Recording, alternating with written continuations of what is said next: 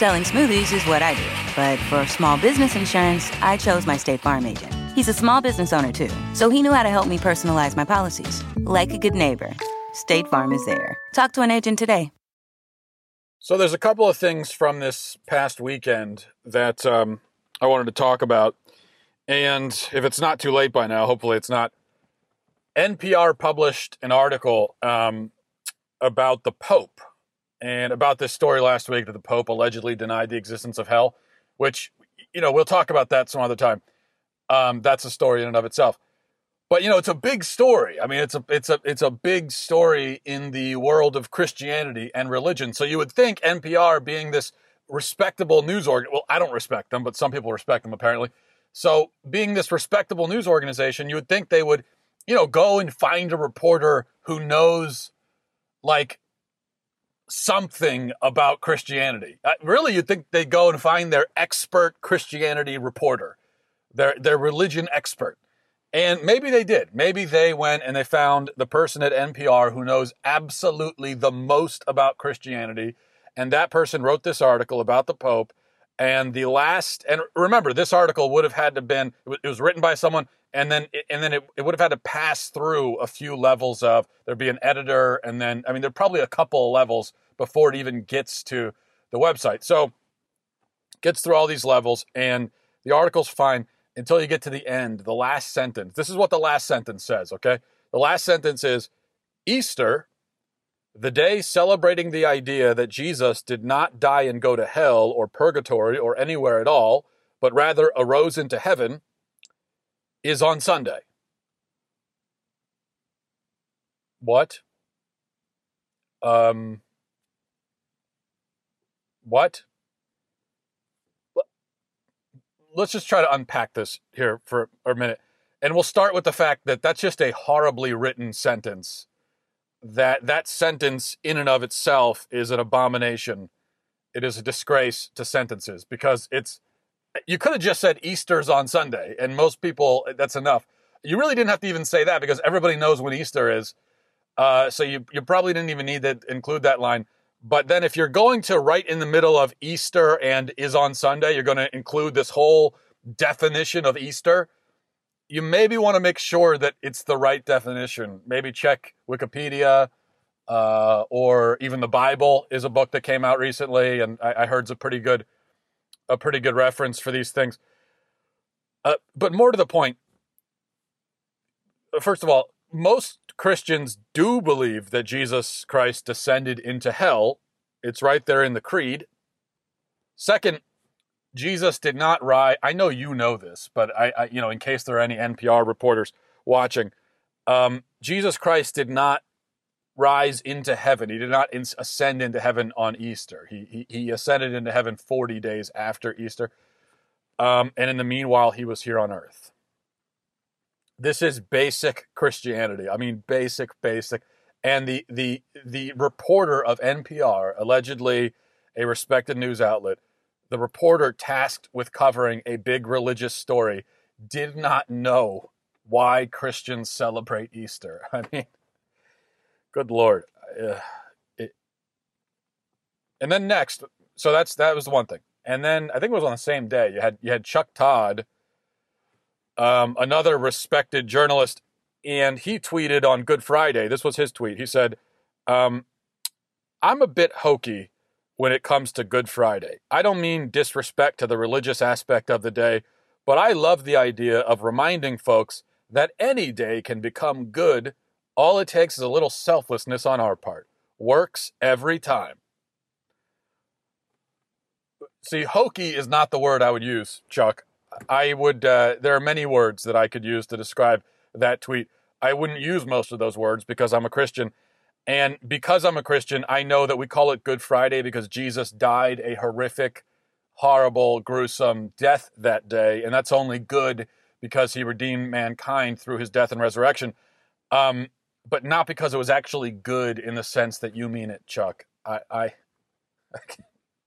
can just imagine Chuck Todd falling into a wormhole or something and then ending up 2,000 years ago and strolling up to Calvary and just looking around and, say, why all the glum faces, folks? Just remember, just have a positive attitude and everything will be fine. Of course, I say that I know, I say, well, I know what Good Friday is because I'm a Christian, but really you shouldn't need to be a Christian at all to know what Good Friday is or to know what Easter is, because this is basic cultural literacy that these people who work for these elite media outlets do not possess. Christianity, I don't care how you feel about Christianity, it's one of the biggest, it is the biggest religion in the world. The biggest religion in the history of the world, the biggest in America by a long shot, and it's been the number one driving force in our civilization for centuries, though it is less so now than it used to be, admittedly. All in all, as an educated person, if you want to be an educated person, if you want to be an intelligent person, you have to if you want to understand how the world works, you have to possess a basic knowledge and understanding of Christianity, whether you believe in it or not. I mean, if you want to understand anything about art over the last 2,000 years, literature, government, philosophy, yes, even science, okay? If you want to really understand the genesis and the history and the meaning and the substance behind all of those things, you got to know something about Christianity, because Christianity has been the driving force and the substance of all of those things for centuries. And, this is why, in case anyone was wondering, this is why they used to teach the Bible in public school. That doesn't mean that you were required to believe in the Bible in public school, but for a long time in public school, in secular school, you were taught the Bible. You read the Bible in public school. And that makes a lot of sense, because the Bible, it's only the most influential piece of literature ever written, hands down, and nothing else even comes close to it. So if you're going to study influential literature in school, it kind of doesn't make sense to skip over the number one. That is a huge mountain to just jump over and pretend it's not even there. It's like if you were studying mountains and you never even acknowledged Everest. That's what it's like. It's like if there were kids' entire time in school and they study different, geological formations, and they study mountains, but Everest, we're going to pretend Everest doesn't exist. The Bible is the Mount Everest of literature, of books. And that's not my subjective determination. That's not just I'm saying it because I believe in it. That's just what it is, historically speaking. But our PC society has decided that it's too triggering, it's too upsetting for the little atheist children to be exposed to this book that shaped the world. So they ignore it and they read The Hunger Games or Harry Potter instead. That's what they read instead of acknowledging the Bible.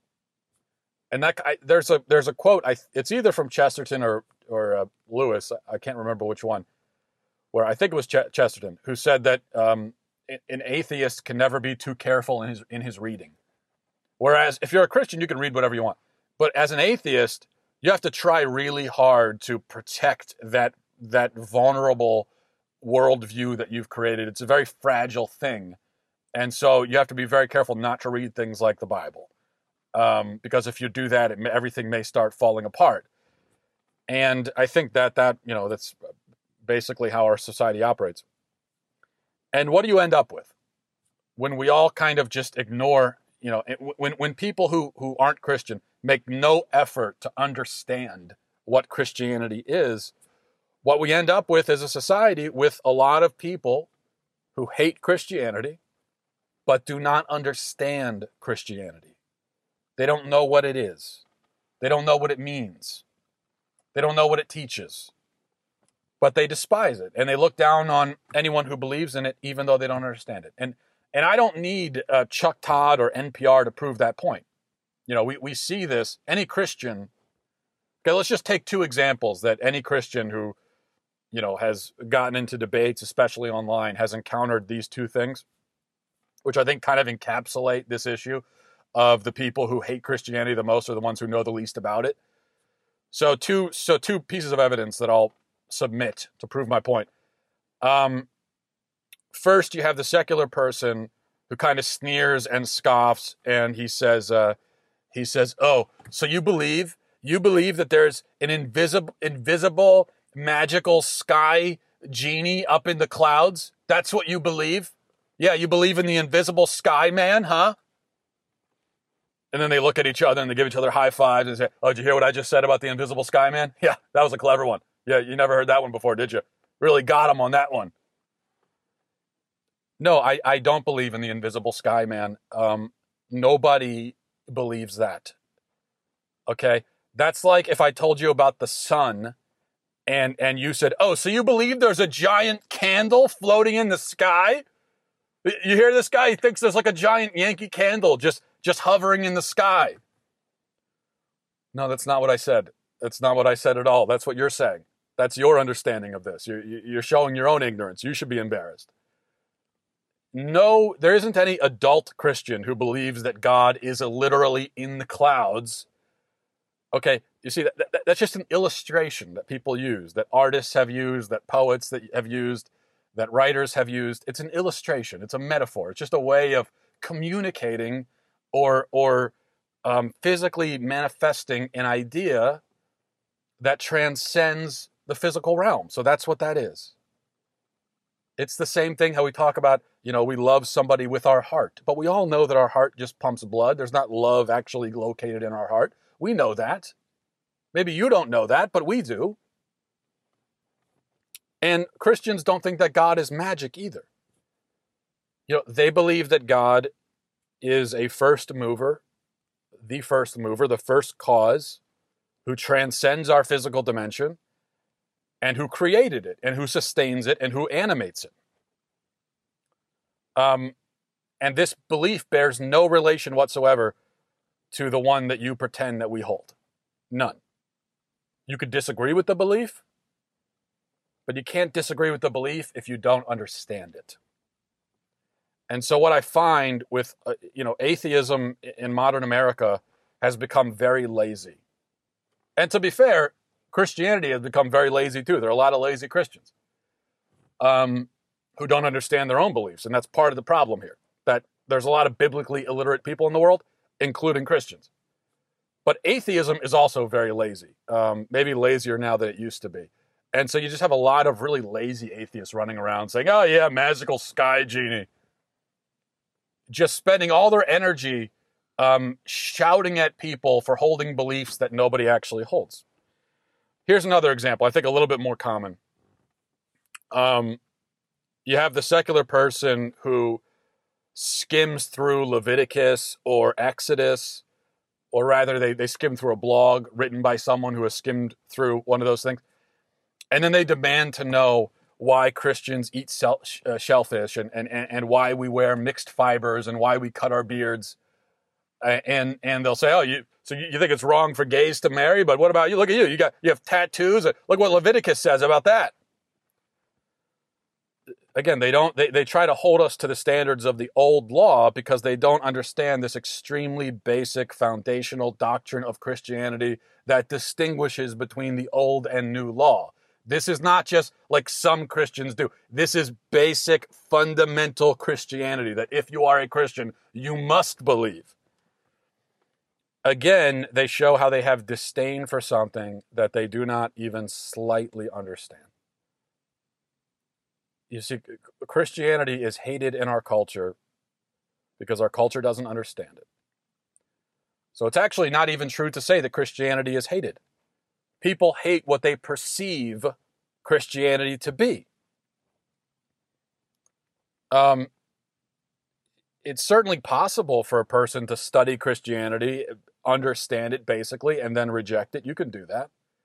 But it's not possible for an intelligent, rational person to study it, understand it, and then treat it as something just ridiculous and childish and inane and stupid. That you can't do if you're a smart person. Because anyone with that attitude, which is the majority of American atheists, and even some Christians, anyone with that attitude reveals themselves to be uninformed and unintelligent. This is a belief system that has been believed and accepted and embraced by not only, billions of people across the world, but also some of the greatest geniuses in the history of mankind. Whether we're talking about Aquinas or Augustine, or Da Vinci, or Michelangelo, Shakespeare. I mean, going down the list, some of the greatest geniuses ever to exist on planet Earth have not only been Christians, but devout Christians. No, that doesn't prove that Christianity is correct all by itself, but it does prove that if you're a serious person, this is something you take seriously. You don't just say, yeah, whatever. No, see, you're not allowed to do that with a belief system held by Thomas Aquinas. If you're a smart person. If you're a smart person, you say, wow, this is a towering genius. I mean, I should look into what he's saying, right? I mean, I should at least listen. But if you're ignorant, if you're foolish, if you're childish, if you're unintelligent, or more so, if you're an intellectual coward, that's when you look at this belief, again, billions of people hold it throughout the year. Millions of people have died for this belief.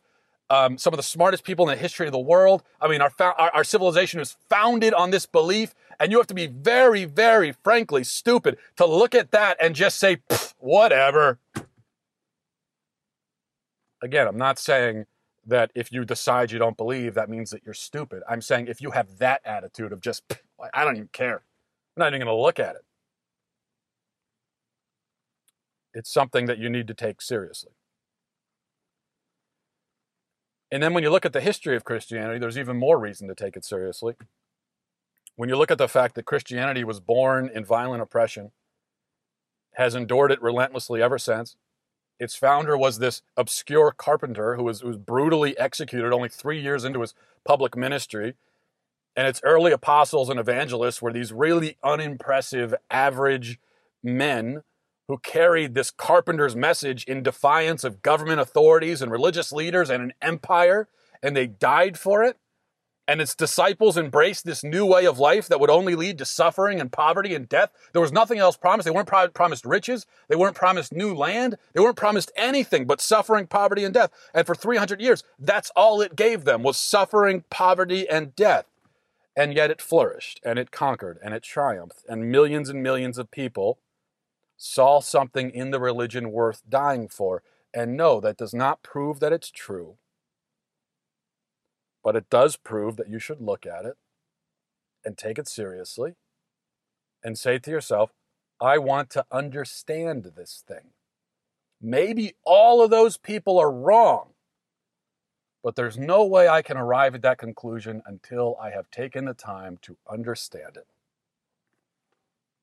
A lot of people in our culture just are not willing to do that. And so in lieu of understanding, they just say, why understand it when I can hate it?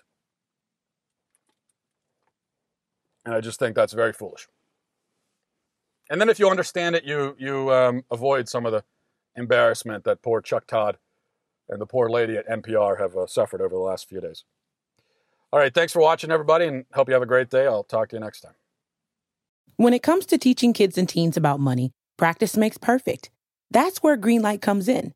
With a debit card and money app of their own, kids learn to earn, save, spend wisely, and invest. Parents send instant money transfers, create custom chores, and automate allowance, while kids track their spending, set savings goals, and practice money skills they can use today and for life. Get 1 month free when you sign up at greenlight.com/podcast.